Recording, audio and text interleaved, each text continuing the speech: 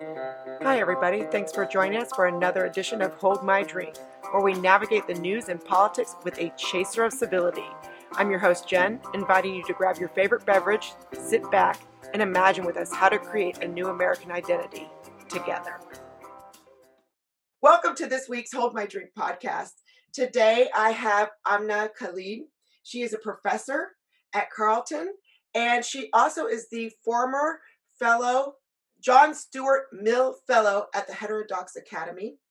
And with me today is one of my soon-to-be new co-hosts, David Bernstein.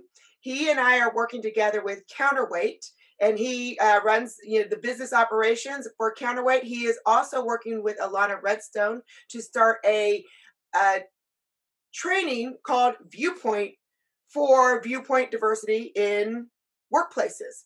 So we're excited to have Amna on. She is a huge proponent of viewpoint diversity. And that's really what we're here to talk about today. So Amna, before we get started, my podcast is Hold My Drink. So I ask everyone what they're drinking. You don't have to have a drink, but if you do, what are we having for this conversation? I really wish I could say I was drinking tequila, but it's not that hour of the day, so I'm afraid it's only water right now. Well, maybe we'll have to just. That is always the problem. We should just record later, and we can all drink tequila. David, do you have anything fun to drink? Just coffee. It's that time of day. Okay, well, so it is though Friday, and it is Friday afternoon. So I'm trying to up my game because I'm getting boring with my drinks. I have the same thing. So I found I had this much left of rum, which I hadn't had literally, I think it was a year old. So I put that in and I made a fruit punch which I think that's what rum is for, fruit punch, right? Mm-hmm. There you go. So nice. Rum fruit punch. Good. That's me. So, okay. So with that said, now that we've introduced our drinks, Amna, tell us about heterodoxy. What does it mean to you? What does it mean, in your life? And how do we get to that place of viewpoint diversity? Where are we lacking in that conversation? Wow, so this is a big question, and I'll try and tackle it. For me, heterodoxy really means being able to think outside the box and to be thinking for yourself, really. So, and not being confined by what the consensus or seeming consensus is. So, to give you a little bit of history in terms of what heterodoxy means to me, I was born in Pakistan, grew up in Pakistan, and as I'm sure all of your listeners know, but for those who don't, it's a series of dictatorships, and it's also a Muslim country. So there have been serious constraints to speaking up and saying certain things, and being heterodox can have serious costs in that kind of society. So this is something which I struggled with, and that's part of the reason, even as an undergraduate, where the idea is that at college you should be able to speak freely and question. There were limits as to what you could say and what you could question, the kinds of questions you could ask. So for me, it became incredibly important to have a space where I could think freely and where I could speak with people who do not think like me, to really wrestle with ideas and to grow. And it is for that reason that I decided to leave Pakistan and go abroad to study and develop in that fashion. So for me, heterodoxy, to begin with, is thinking outside the box and not being scared to challenge what seems to be the orthodoxy in place, very broadly speaking. Now, where are we lacking? Now, that is a big question. Do you want to try and narrow that a little for me? And I'm happy to. Well, just based on what you just said, and I love what you said. I love to talk to people who think differently than me. I mean, that's how we learn. That's how we grow. And even if I disagree, I love to be in conversation where there's disagreement. But I feel that we have those conversations that are hard. People shy away from them now. And you probably see that also in a university setting. I feel like we're walking on eggshells. So I guess what my thing is, where are we lacking is how do we, I guess let me change that and say, how do we promote heterodox heterodoxy in our everyday lives, in our workplaces, in our colleges? Because what I guess my question is saying, what are we missing? Is it was a little bit front loaded where I believe that we are missing something. No, it's a really good question. I think to think about why we are lacking heterodoxy or diversity of viewpoints, I think that there are two key things to think about. One is, what is the cost of being heterodox today? And that is critical over here. And the second thing I'd say is, how are we thinking about diversity? And what is the value that we see in diversity? And both of these things are informing the kind of broader culture around difficult conversations. So, to talk about the cost of heterodoxy, um, I think there are varying levels of costs of heterodoxy or speaking your mind. For someone in my profession as a professor, I think, for instance, adjunct faculty and contingent faculty have real material costs for speaking out and challenging orthodoxies. They may lose their job. They may lose grants that they've applied for. So there are those conditions that inform. And that's precisely why, in my mind, tenure is such a privilege. It's a privilege in a good way, where once you earn tenure, you should be able to speak your mind without any fear whatsoever. And what is sad to me is that today we find there are lots of tenured faculty who are also struggling to speak their minds.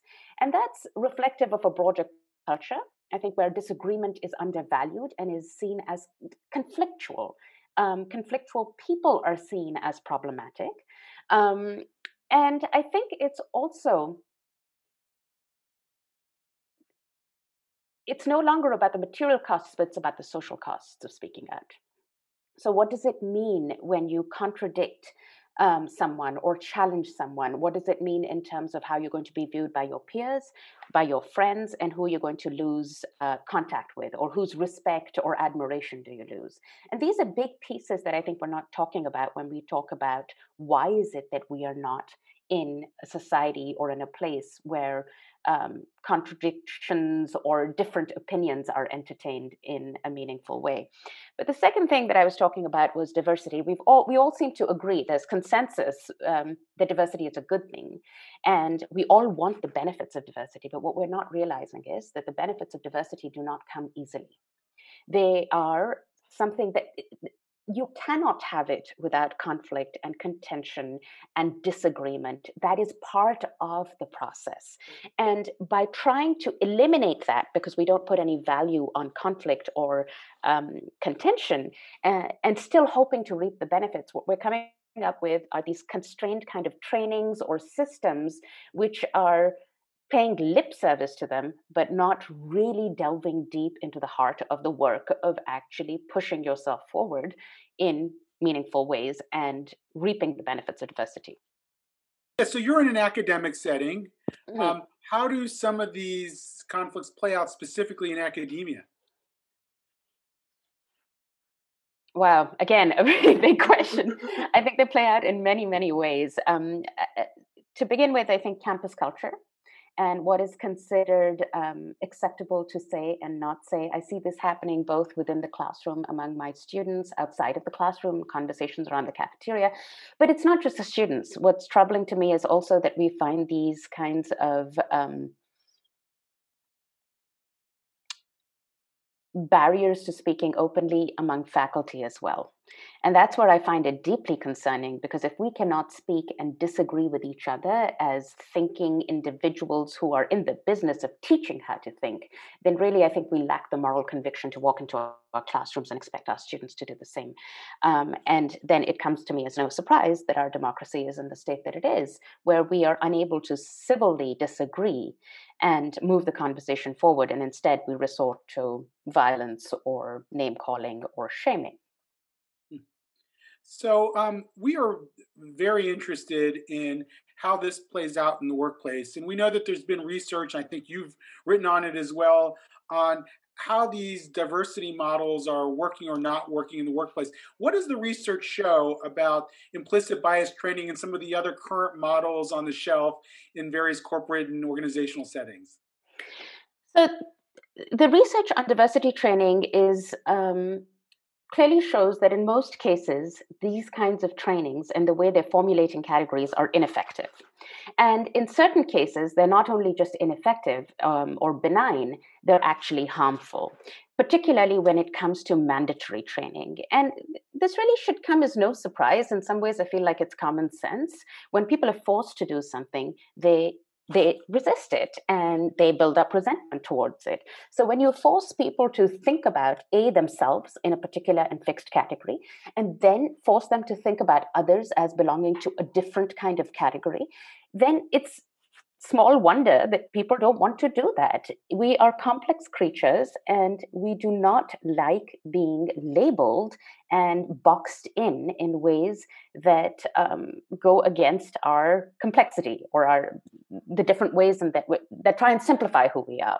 So it comes as no surprise then that these mandatory trainings have been shown to actually cause harm and create more division in the workplace than actually bringing people together or reaping the benefits of diversity, as I was mentioning earlier.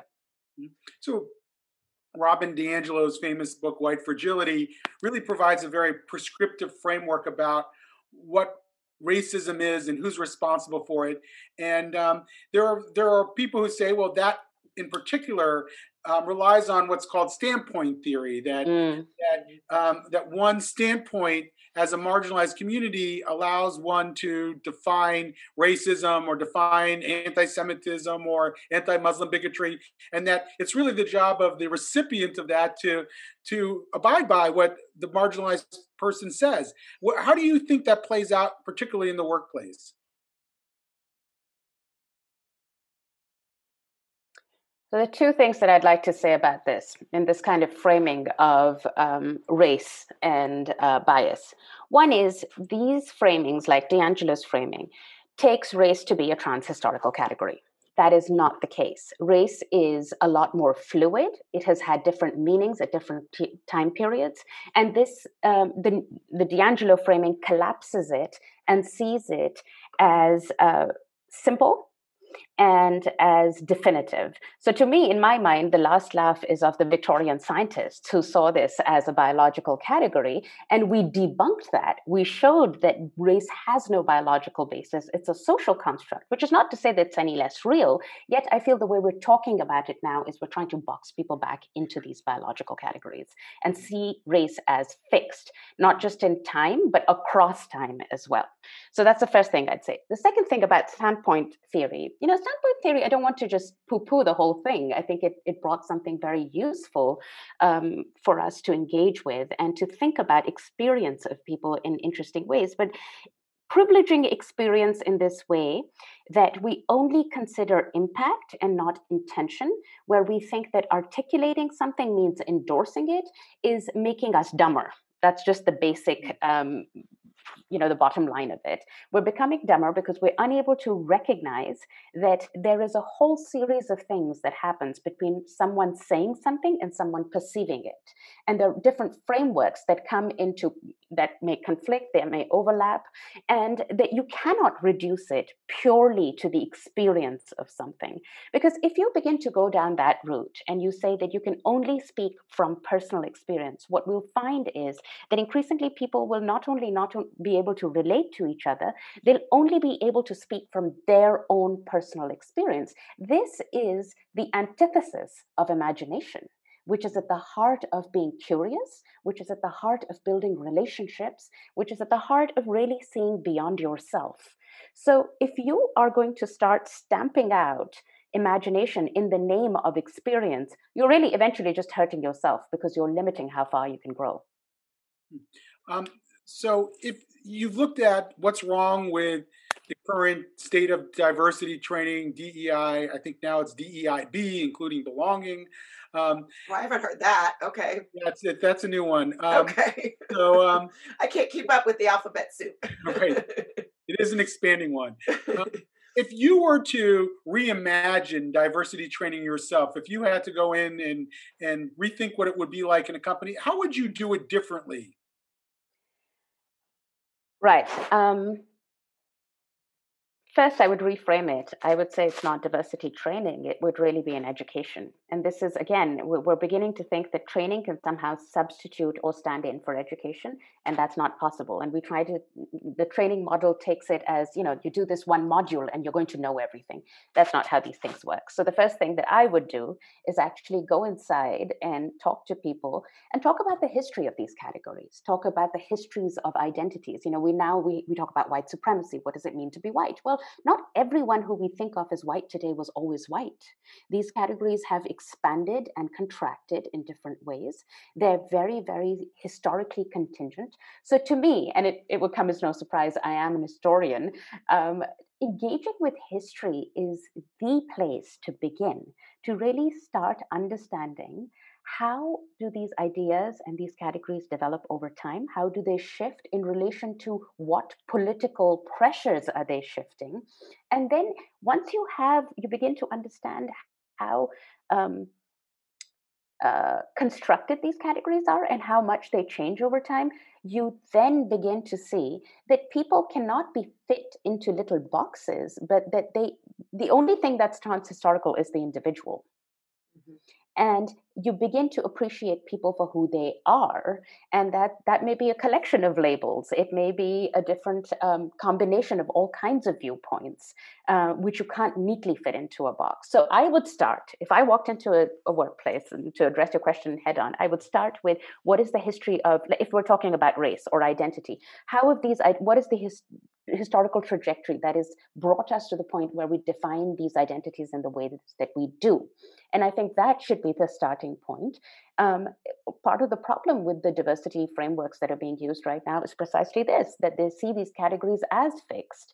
And I feel like we've come full circle, like I was saying. We're going back to defining these things as biologically fixed, and that is not how they are. So I would begin with talking about the history. I would begin with getting people in the workplace, like if I were to do a workshop, to talk about their identities and the complexities of their identities. So contrary to, say, I've recently been enrolled in some kind of mandatory training, much to my dismay. But what I find over there is this kind of rhetoric that people of color, see the world through a racialized lens. Well, that's not true. One, I think it flattens and completely oversimplifies our experiences. Plus, also these categories like people of color, I would like to talk about individuals and who they are and what are the experiences that have made them who they are and make them believe the things they believe. People of color in itself is a very problematic category. And I can talk more and more about this, and we can. But again, going back to your question, I would begin with history, and I would begin with people's individual sense of self and what is important to them. And of course, race and ethnicity are important parts of what make us. But it's important also to show people how these things have not been fixed and are not static; that they evolve over time, so that you get a sense of your own history through generations. And what you bring into a workplace. Right. I might add to that, actually, if you don't mind, David. One of the things that I'm working on with some new, and I love that you said, let's not call it training, let's call it education. That's key.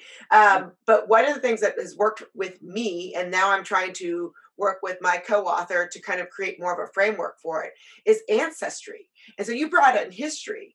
And if people knew their full ancestry, and knew, so my co-author Wink, he's, a Black American, but I mean, he is from, I think he's got ties to he's part Jewish, which he found out through ancestry. He's got so many, and if you knew that full richness, and then so when we met, he had me do my ancestry.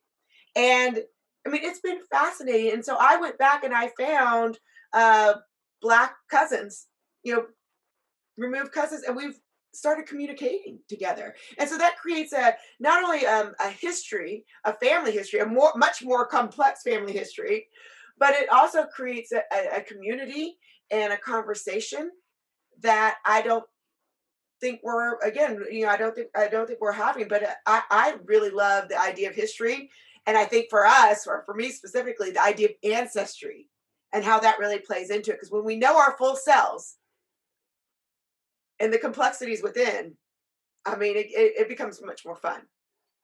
So can I just build on that? I mean, there is an interesting tension that I find we're grappling with over here. One is, yes, with the likes of Ancestry and these tests like 23andMe, what they're doing is they're breaking down these notions of biologically discrete individuals or categories. Yet at the same time, what we're finding in these trainings is we're pushing back against that. And I think maybe it is a moment, we are in a particular time where that tension is pulling us in two different directions, because we're getting two different kinds of signals. And it is in moments of anxiety and ambiguity that we try and latch on to fixed categories. That is a well-known human instinct. And so in some ways, it's not a surprise that some of these diversity trainings are approaching it with that kind of framework where we can fix people. And it might really be a reaction to these other ways of thinking about the self, which are breaking down these ideas of who we are. You find out you're part Native American, you find out you're part Indian, you find out you're part Chinese. I mean, and what do you make of that? How do you create a sense of self in that space where all of these things are feeding into who you are?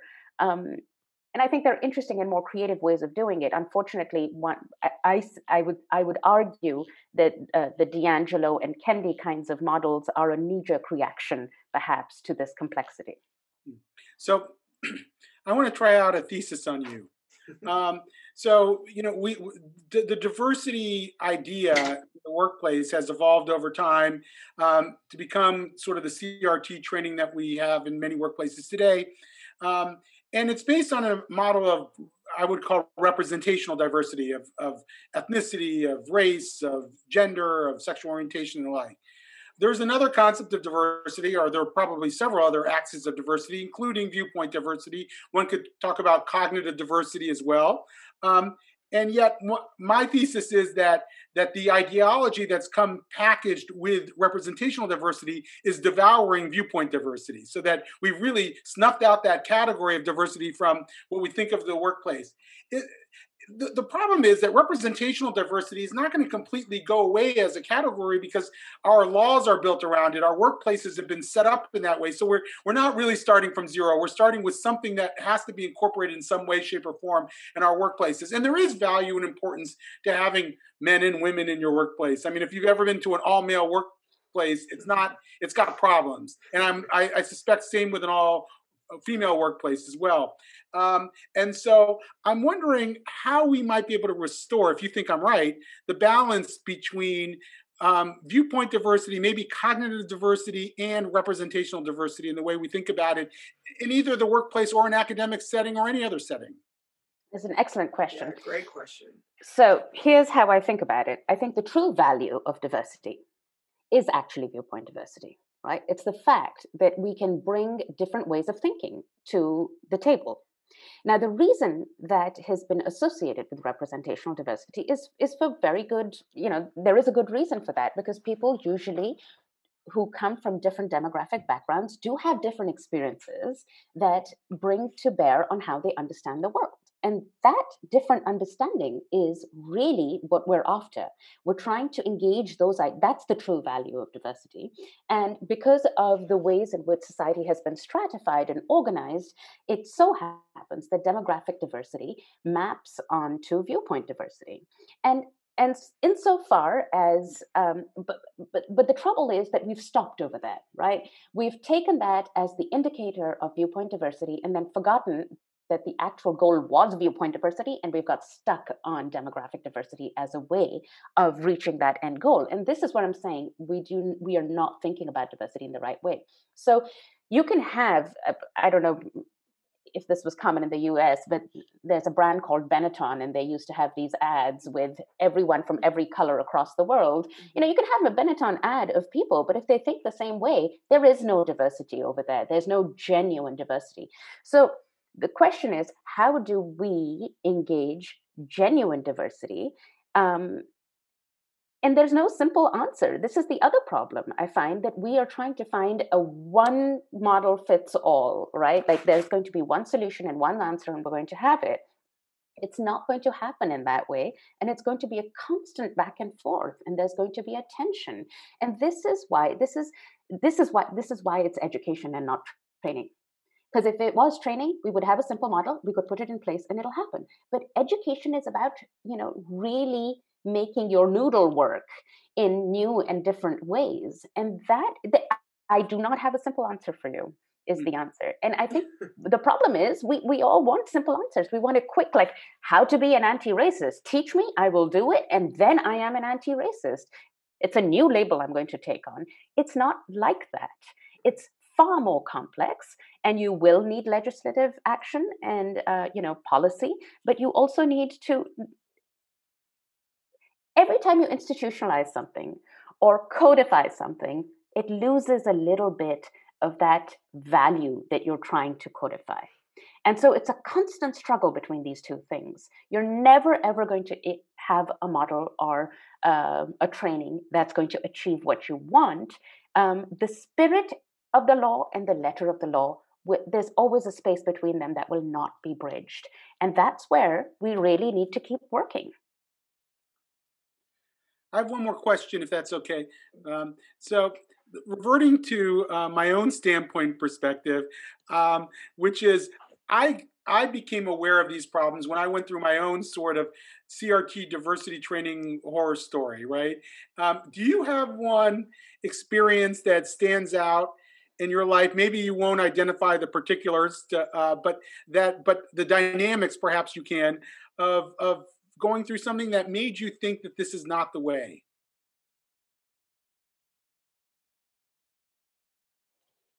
I'm going to take a minute to think about this. Sure. Are you asking like the first time I thought this is not the way, or more recently? It can be either. Whatever story you'd like to share. Right. So I will share a story, right? So as I mentioned, in a particular context, I'm having to undergo mandatory anti-racism training right now. And as part of that, we have been broken up into different affinity groups. The categories of these affinity groups are in themselves very problematic. And there was BIPOC, as was one category. One was white. One was all races. These amorphous categories. And anyhow, in my affinity group, we had 5 people, and I was the only quote unquote BIPOC person. And we started talking, and I decided that I wanted to upend all the assumptions built into this training. And I started out when we had to do introductions. I was like, well, I'm the only BIPOC person over here, but let me begin by telling you that I am not a deprived person who comes from the third world. I actually come from a pretty privileged class in Pakistan. I do not see the world through a racialized lens, as opposed to what we're being taught in this training. And as I opened up that space, the other 4 people in the affinity group were white. They began questioning what it means to be white. And we had someone who is Eastern European who said that, she doesn't really feel white in the way that white Americans might feel white over here. And once we started that conversation, it became so clear that none of these categories were working for any of us. And it was so hard to even any one of us could not be boxed in and seen as oppressor or oppressed, because we are complex beings with complex and multifaceted experiences and that's the beauty of it, right? That's what allows you to empathize. That's what allows you to sympathize, to step into someone else's shoes, because you know that experience from some other dimension in your life, and you can capitalize that and harness that to relate to someone else. So I think this most recent experience showed to me how or confirmed for me how inappropriate this hierarchy of oppressor oppressed is, and how it falls short of what the true human experience really is. I've got a final question for you, Amna. It's the ending. I was just we can keep going. Well, I've got this is a big question. So you coming from Pakistan, and our listeners don't know. We've talked about this offline. where you one of your big things was you wanted viewpoint diversity, and that's why you left Pakistan to get education where you could find and be immersed in these differences that you were wanting. Do you think now, are you disappointed in the coming from Pakistan? Now in the US, it feels like we are flattening a lot of our conversations of flattening diversity. I mean, we're just this kind of wraps up everything that we've been talking about. I mean, how do you feel now coming to the US? Are we backsliding vis-a-vis other countries? I mean, one thing I'll say, I was reading a great article the New York Times the other day put out. I was surprised actually about France pushing back on American diversity. Even though a lot of our critical theories came from France, we adopted them and massaged them into our own American variety that are now kind of spreading out across the world. And France is like, oh, no, no, no, no, that's not. So I'm curious, since you actually left Pakistan with the idea of engaging differences, and now that we're in the United States and we're seeing what's happening, what do you think? So it's again a big and a really good question. I think I'd like to answer it in two ways. One, I'd like to talk about how I'm feeling about higher education in the US, and then I'd like to talk about society more broadly in the US. So let me begin with what I learned as an outsider coming into the US very early on, and I was surprised by it. And here I'm talking about the broader societal level. It was how everything is divided. You know, everything is political, that I know, but how everything is divided into a red and blue issue over here. Like every topic, everything is politicized in a very kind of party political way, which I found surprising and it and troubling, because I feel like you people peg you immediately as they hear your opinion on one topic, right? And then you are either blue or red, or you're right or left. And it's like, well, I'm not. I have a very different opinion on something else that puts me in a different camp. And I struggled with that when I first came here, because people, I think, were trying to figure me out, and that's the filter they were using. And I was just trying to understand what the US was all about with all their different varieties of Special K. And you can't make a decision when you're in the cereal aisle over here because there's just way too much. So, you know, I was kind of in this tension of like this immense choice and yet this binary filter through which everyone's trying to peg you. Yes. So one thing I noticed is how limited the discourse is here in terms of politically how we see things on every issue. Every issue is politicized over here, in a party political way, which I find troubling. That may not just be a US thing. I recognize that we are in different times, and there is, like in England, when I was in England, it wasn't so polarized, but now it is. So maybe this is something in the air and the water of the times. So that was troubling to me and confusing to me when I first came here.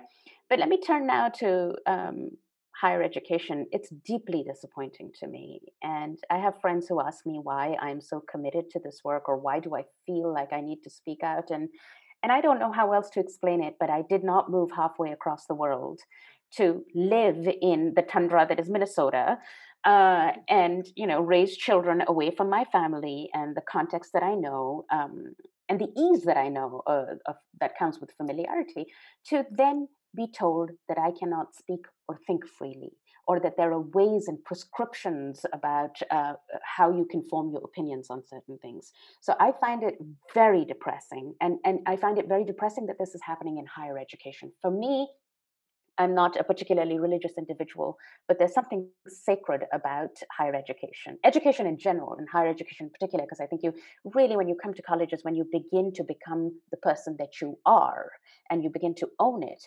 And to think that we are constraining that space, and we're constraining it in the name of progressive values, is so disturbing to me. And it is something that I feel I cannot abide in any way, shape, or form, and I must speak out against. So it is depressing, but at the same time, I find hope. There are young people, my students, students in other colleges. I remember at Reed there was this big controversy about the Western civilization course, and there were these protesters and these students who were coming in and shutting classes down because they saw it as white supremacist and all those kinds of things that they think are undesirable. And it was actually, I think, the freshmen who stood up to these senior classmen who were protesting and said, please leave, we're here to gain an education and we want to learn. So those are the people who give me hope, and I hope the pendulum will, I shouldn't say swing back the other way. I don't think, I'm not one for extremes, but we'll settle in a place where we can swing comfortably with disagreement and be willing to learn with more forgiveness and grace, and be open to making mistakes and embrace our mistakes and learn from them. Jennifer, can I ask one question that we contemplated early on? For fun, perhaps? Yes. Was Dr. Seuss just canceled? Look, this is it's an interesting question. I don't know what cancelled means anymore in today's society. It's a word that's very liberally used. But I will talk about, banning publication of certain things, or kind of, as an historian, I don't believe in destroying things. And for me, things are always a primary text, no matter how problematic. And they're things that we will learn from. And, as a young person, when I was going through my kind of identity awakening and dealing with or learning critical race theory and standpoint epistemology, it's very seductive. It kind of gives you this sense of, oh, I've been shaped by all these forces, and now I can actually speak back, and it's very empowering, and there is something there. But I remember wondering about Jungle Book, this film based cartoon on Rudyard Kipling's book, and that the racial stereotypes in that are incredible, and I struggled with it. And when I was at some point thinking about, when I have children, I'm never going to show them these things, these problematic books and these problematic, and then it occurred to me that if you do not engage with those, you will never learn how to critique them and never learn what the problem is. So in my mind, it's good for us to have these conversations, but to ban things and to take them out of circulation is disturbing, because I think there's so many ways in which you can learn from them and engage with them. They can actually become an anchor for you to develop your thinking. As we don't need to purify our younger generations. Right. We need to give them the Barry tools. Weiss, I saw this first because Barry Weiss tweeted about it without a comment. And then I took her tweet, which had an article link, and I said, what about if the foundation that publishes Dr. Seuss books continue to publish these books that are deemed problematic, but put a discussion guide in the back for parents and teachers and ask, how should we regard past images, and are these images truly problematic? I got a lot of flack from friends who argued that this was not cancel culture, even though I didn't truly argue that, and that we should let it go. And would you really want to read your 5-year-old a book that had an image of a Chinese man clad in traditional Chinese garb with sticks? It so happens my wife is Chinese, by the way, and my wife looked at the image and said, "I have no problem with that at all." So, but it's in it. I understand it might not be the first image I'd want to, or the only image I'd want to show my child of a Chinese person. I'd want them to see other images as well. So are we to see this really as cancel culture? Maybe it's not cancel culture, but it's of a piece with a larger trend of trying to strip ourselves of any controversial material that causes tension. And maybe that's what we're trying to move away from. Yeah, I think you've hit it on the head, David. It's, I have no problems with my children saying that, as long as it's not the only version of a Chinese person, like you said, right? And by saying that this cannot be seen anymore, I think you're taking away the opportunity for children to learn the history of why certain images are problematic and why you shouldn't use them. So this kind of like somehow that we're going to expose them to something problematic and turn them into monsters. Again, we're making leaps over there that are unwarranted and wrong, frankly. People respond to exposure in many, many different ways. And we're limiting the opportunity for our younger generations to to understand things from different perspectives. So we're closing the space. Again, it's very prescriptive. We're closing the space for viewpoint diversity by actually constraining the materials at our disposal. What was your reaction, Jennifer? Well, I wanted to respond to something you said. So I lived in China. Yes, China is my specialty in what I do. And so when I lived there with my son when he was quite young. And so I bought a lot of books from Chinese authors with, Chinese cartoons and whatnot from China, not American authors. And I'm laughing now, like I can even go run and probably find them, where they depicted themselves similarly, and is it, I absolutely agree with everything that was been said here. I mean, it's something that we have to show, okay, like, the history and where we're moving. So to ban it, then we lose the history, and then we just are doomed to repeat ourselves if we don't learn that history. But I think we've just become so sensitive that I'm repeating myself, but I'm kind of laughing because I know that there are certain depictions that the Chinese have used that are not dissimilar from what Dr. Seuss used. And so I think that there is a hypersensitivity. I think there's something that we need to focus on because, yes, we need to be more sensitive to people who are different and be more sensitive to depicting people in certain roles. Because again, as Amna said at the very beginning, we're complex. So, but this goes to something else. There was, they also canceled. I hate that word. I don't like it either. It's become like racism. It's like, what does that even mean anymore? But in Disneyland, they shut down the jungle ride. I don't know, you know what I'm talking about? The one where you're in the boat and it goes around. That was one of my most favorite runs. And they took it off because, they showed when you're going through Africa, people with their shirts off and, spears and whatnot. And so it depicted a certain stereotype. But the fact was, you were going through Africa, and at a time in Africa, there were people who were wearing grass skirts. So it's like, again, you cancel. It's like that was a part of history. Is that the way Africa is now? And so I just, I think we are stealing that opportunity for conversation. We're silencing ourselves. I also want to, build on that and say, what does this mean for humor and satire? Yes. And humor and satire have been some of the most powerful tools to critique, what's the word I'm looking for? Societies or trends or authoritarianism. Yes. And if you cannot, and actually they're the smartest tools, they're smarter than any academic book ever written in the world. It's what comedians do and what satirists do is, and the reason they can do it is because they hook you with the joy of what it means to be alive.